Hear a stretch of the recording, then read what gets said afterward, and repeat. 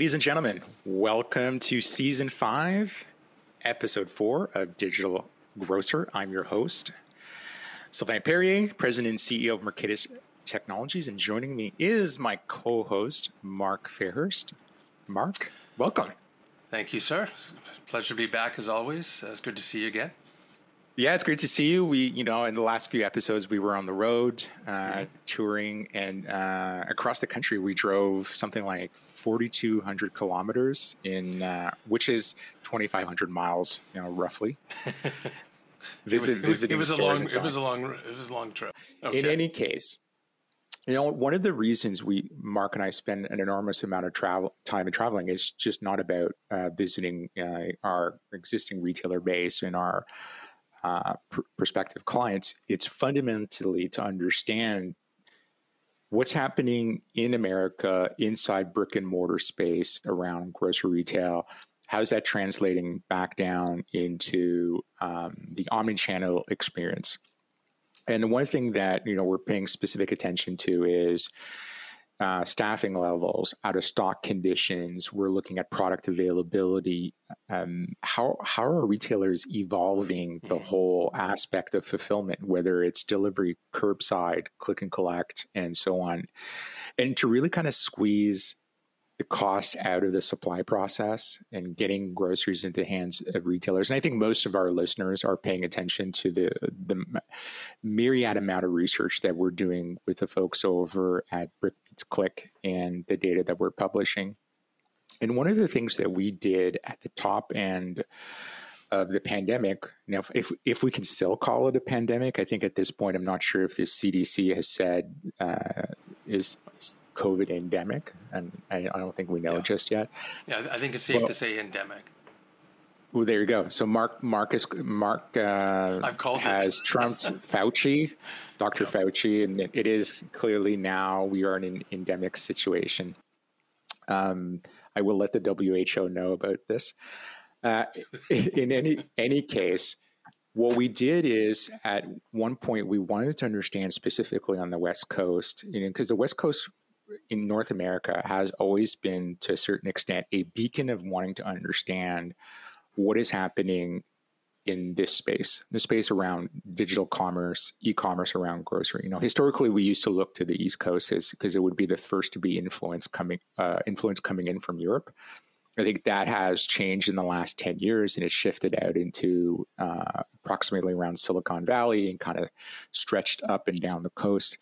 And we brought in Zach Wilson, who's director of e-commerce over from Raley's, to kind of help us understand how is Raley's preparing itself, and what did it do to kind of shift its priorities around digital commerce. And Zach kind of came on the show, and I think it was the second time at the time that we had him on the show. And we wanted to really focus, and this is going to be a 3-part series, this podcast. So this is part 1. Part 1 is going to be focused around understanding transformation in retail post-pandemic. We are right now, I think everyone knows this, we are in an inflationary period in North America and quite frankly across the world. We're seeing geopolitical influence coming in from what's happening in the Ukraine into Europe, into North America, with Russia entering into the war. We're likely going to see some other challenges come the fall. The Fed's just raised the interest rate, and that is going to have an impact on, it has had an impact on food. It could potentially plunge. I think the economical drivers aren't saying this just yet, but there's a risk that we could enter a recession sometime in 2023, which could last. And so we want to focus on this on part 1, understanding, quite frankly, is how retailers change. Part 2, we're going to be bringing in another retail executive. And part 3 is going to be kind of really cool. We are going to be working with a surprise guest that will come in to kind of do the lay of the land of what we can expect in the next little while, which I think will be really informational for our listeners out there in terms of preparing and potentially, I wouldn't say weather the storm, but it can kind of take a different approach to this in terms of just listening what the media is saying, right? Other sources of information. So joining us today to kind of answer our questions is Zach. And Zach, we want to say thank you so much for joining us again on Digital Grocer. No, thanks, Sylvain, for that nice introduction and recap. And it's a pleasure to be back on with you and Mark today.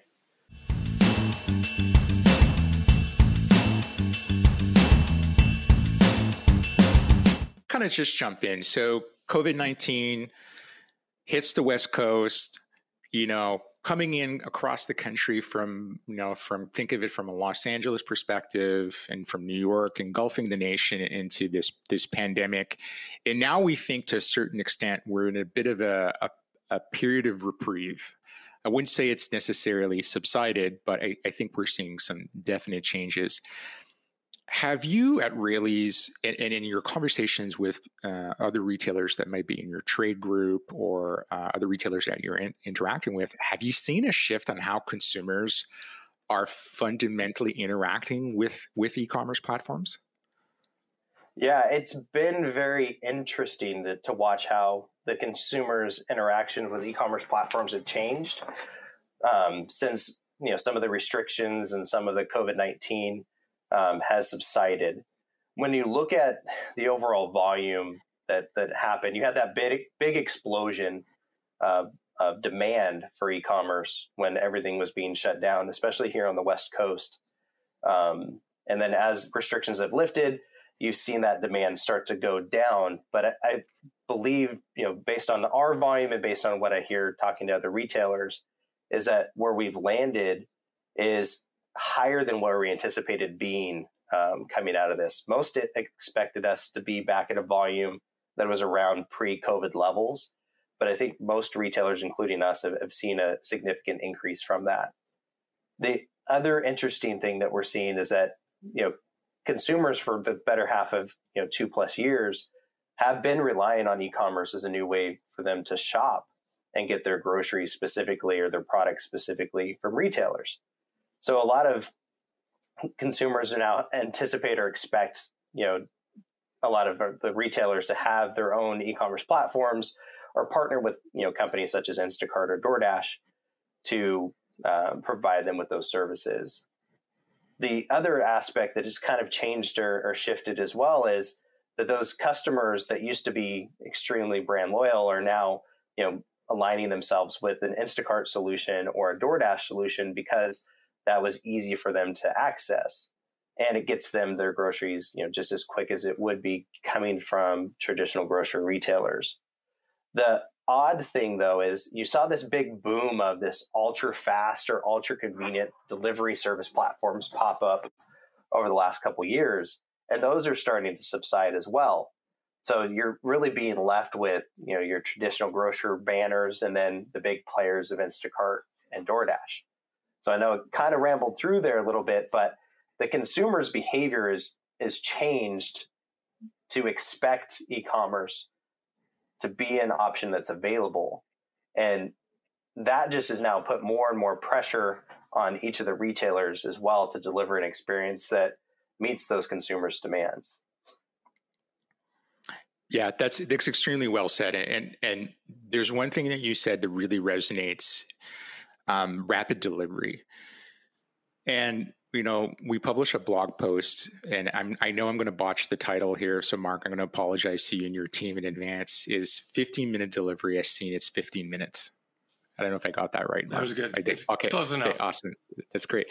But what's really odd is we had our country's largest retailer, Loblaws, announced in the trades that they are doing rapid delivery in 30 minutes.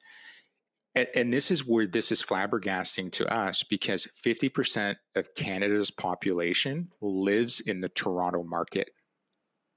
So I can't understand how 30-minute rapid delivery will actually make sense in this market, considering I think 65% of the people in this area of the country are actually, I'm exaggerating that number. I think it's around 40 are actually new Canadians, where rapid delivery is not a given from where they're coming from their home country. And so I can't understand how this is going to make sense in our country. And Zach, you're seeing this from a perspective of an individual that lives in California, which is just amazing if you try to extrapolate that to what's happening here in Canada. Yeah. And what's interesting is that the rapid delivery works best in those highly densely populated metropolitan areas, such as Toronto for you. And I did see that at Loblaw announcement as well, which was interesting because, I'm not a big proponent of rapid delivery myself because I struggle to figure out, what do you actually need in the next 15 minutes? Yep. And there's a few items that you can think of, like diapers for, mothers and things like that, or medicine, especially in this day and age. But being able to execute is, I think, the biggest struggle with that. And then the other aspect to this is most of your marketplaces or platforms that you order or purchase groceries from are in that 1 hour to 2 hour range as it is. So adding that extra convenience factor to it, although it sounds great and as an idea, the actual execution process is probably a few years out from being fully mature. So you're going to see, in my opinion, more and more of these companies that have popped up over the last couple of years for this ultra fast start to go away or be absorbed. And you'll see like DoorDash with the Loblaw's announcement be one of the key players moving forward with this. Yeah, I would agree. And so you're at the forefront of this. You're living this on a day-to-day basis. Mercatus, we're there to help our retailers in terms of execution around platforms. And we're starting to see the effects of inflation to a certain extent. And what's interesting, what was reported out of the U.S. Bureau of Statistics is retail sales moderately declined, but actually food sales, I believe, up 1%, Mark, for the last month. In May, they were up, yeah. About they were up 1.8%. Yeah. 1.8%, which is interesting. Now, Zach, are you seeing the impact of inflation on the makeup of baskets? We are. And it's interesting. We haven't seen anything like this. At least I haven't seen anything like this in my time in the grocery industry. The inflationary pressures that we're getting, not just from the cost increases from suppliers on core goods and materials, but everything else that's being passed down now, at least for regional retailers such as Raley's, like it's impacting the basket big time. You're seeing more supply chain challenges because of not being able to get the products to begin with. Mm-hmm. But now the products you are able to get, the prices have been increased on them. And as a high end retailer, that pressure on price for those products is changing the way that customers are shopping. So you're seeing less and less of the demand for the national brands and more of the demands for private label coming into play. You're also seeing customers and shoppers being more strategic on the products in which they're purchasing from you as a traditional grocer, and their share of wallet is starting to split out now to other retailers such as Walmart, Costco, and Target. Yeah, so we're seeing the same effect to a certain extent. I would say what we lived through in 08, 09 with the economical issue, with the housing crisis, where we literally saw, and for lack of a better example, someone that, if I use an East Coast example, if you shopped at Harris Teeter, you went into a bottom dollar foods. If you couldn't do that, maybe you went to Walmart. If you couldn't do Walmart, because most people don't know this, 30% of Walmart customers in the United States can't qualify for a bank account. And then so those people trade down into food banks, unfortunately. So you're seeing the exact same thing right now in your market where people are trading out, trading down, and being more strategic of what they're putting in their basket. We are. We're starting to see that slight shift happen, but it's early indications on what's going to happen over the next couple months. And going back to the increase in grocery sales, inflation is really driving that because you're seeing a reduction in units as well. So you're getting smaller baskets coming through the traditional grocers, and that's on par with what we're seeing at Raley's, but also across some of our other market competitors as well.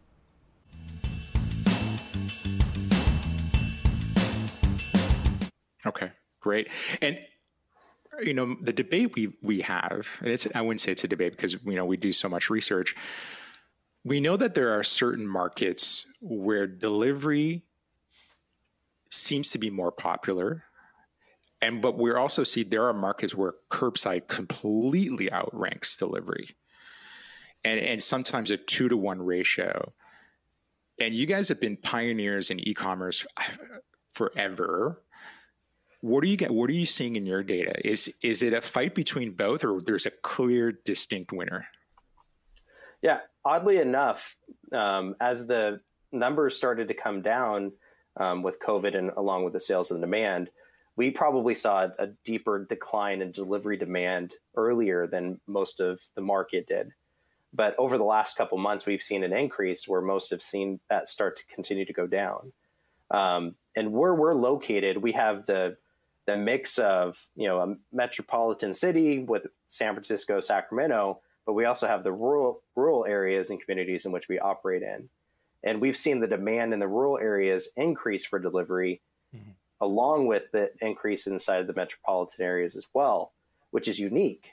We've also seen an increase, though, of the utilization of marketplaces such as Instacart and DoorDash. So that's going to skew that delivery number as well, with those customers using those. Our internal platforms, though, we've seen that increase happen in pickup, to your point, Sylvain.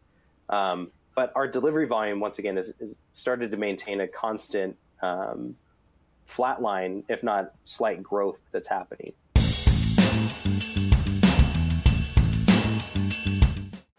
The interesting thing that's coming, though, is because of this inflationary pressures that we have and the cost of gas here in California being as high as it is, customers are starting to realize, well, shoot, I can save that 1 or 2 gallons of gas going to the store and just absorb a delivery fee that's going to be half the cost of that price. So that's something that's going to be interesting to watch, at least over the next couple months. Yeah, that's an interesting dynamic. We hadn't considered that. Yeah, there was a comment made on a financial blog post the other day, and I wouldn't say I'm super educated in minimum wage amounts in California, because I think it really depends on the industry that you're in. Yeah. What's the average price for a gallon of gas, out of curiosity? I believe it's over $6 right now for sure. And at least in my area, Sacramento region, we're about $6.30 for regular gas right now. Yeah, that's at least $1.30, $1.50 more than what we see in some of the states on the East Coast. That's just incredible. And if you're, a wage-based, an hourly-based employee, and quite frankly, if you're a gig worker, it really hits the pocketbook. So it'll be interesting to see what we see for the results on this item. Now, I'm curious, what are some of the tactics that you would recommend to any of the retailers that are listening to the podcast or watching this video on YouTube to keep your customers engaged with the brand during the inflationary period, and heaven forbid if we enter into a recessionary period? Yeah, that's a great question. One of the things to always remember is that if you have customers engaged with you, especially on the digital level, most likely you have some sort of loyalty program or some way that you keep engaging with them. But it's really driving value. And especially around inflationary periods like we're in now and continue to be in, really looking at the KVIs that drive customers in, and also taking into consideration the supply chain. So making sure that you have ample supply of those products that you are going to promote at that margin compressed rate. That's a huge one. The other piece is really engaging the customers on the platforms and the ways in which they've shopped with you over the last 2 years, and to continue to involve them in any sort of marketing tactics or retention tactics that you can, but it's got to be meaningful. If a customer is just getting an email from you saying, hey, it's Monday, come shop with us, that's not going to impact their shopping trip, of course. Now, the other piece to really pay attention to is your private label brands as well. For those retailers such as Raley's, we have a pretty strong private label presence, and we've elevated that over the last couple of years. And that, I think, has helped drive value in the mind of customers, especially with our loyalty program and what we call our Raley's Dailies. And I know other retailers have similar programs that they're pushing more than they ever have before. But ultimately, what it comes down to is just reminding the customer that you're trying to give them the best value that they can, and that they don't necessarily need to go to a Walmart or a Target or big box store to get that value, but you can still be their customer for them. As a local retailer, potentially save that gas money that you would have to spend to go to the bigger box retailer. Love it. Now, you said something again, which I'm not surprised. To the listeners out there, so if you pay attention to the trades, you likely have seen that Sobeys, that's part of the Empire Group, has decided to ditch the Air Miles program. And there's various reasons for that, but they've decided to buy into the Scene+ program, the loyalty program that is originally founded by Scotiabank, one of Canada's out of the 5 largest banks. It's one of them. And also founded by Cineplex Odeon. The owners of Cineplex also own what's the mark? I'm just drawing a blank here. Jerry's company. They own also a large U.S.-based retailer, discount retailer. As Mark thinks about that, I'll just continue. I'll just continue rambling here. I know it's Onyx Corp. Onyx Corp. So you guys just Google it, you'll see who they own. But in any case, so Sobeys has bought into this program, and the one thing we wanted to write a blog post on is this notion of what we call the loyalty equation, right? Because loyalty programs are fundamentally about how do you not just retain, but how do you convince a consumer to buy more? And so Zach, by saying what he said, triggered. This is the perfect opportunity for a retailer who needs to kind of learn the tricks of the trade of a loyalty program. Really pay attention to how Sobeys is going to roll this out across the country and how they're going to communicate back out to their customers to really drive value for the customer, right? Because in our country, Loblaw's penetration rate of their optimum program is about 60%. Their PC Plus program is about 60% of the population is using out of 37 million. And Scene is below 2% of the population. So it will be very interesting to see how a true high-low retailer drives the loyalty equation and makes a customer feel like they are getting value for the dollars that they spend. And I think it's going to be real-time learning, the best you can get, better than going to take a loyalty program at your local university.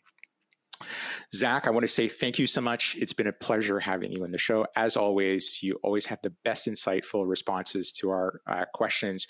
And the best of all is you're actually helping us educate our listeners. So thank you. No, thank you once again, Sylvain and Mark. Always a pleasure to be here. Thanks, Zach. Awesome. Folks, stay tuned. Part 2 of this podcast will be out, I would suspect, in a couple of weeks. We're going to be talking to John Luco. John is the retired president and COO of Giant Eagle. He'll be sharing his insights of how do retailers react to inflation? What do they do to prepare? What are they mindful of? And how do they start to prepare themselves in the case of a recession? And I'm sure John will have tons of war stories of what happened in 08 and 09 and how he and his team got ready to kind of weather the storm. We'll talk to you then, folks. Take care. Thanks for watching and listening to our show. We've got more great episodes on digitalgrocer.com. And we'd love to connect with you on social media at Digital Grocer on Facebook, Instagram, and LinkedIn, and at digital_grocer on Twitter. Like, subscribe, and click that bell icon so you never miss another Digital Grocer podcast.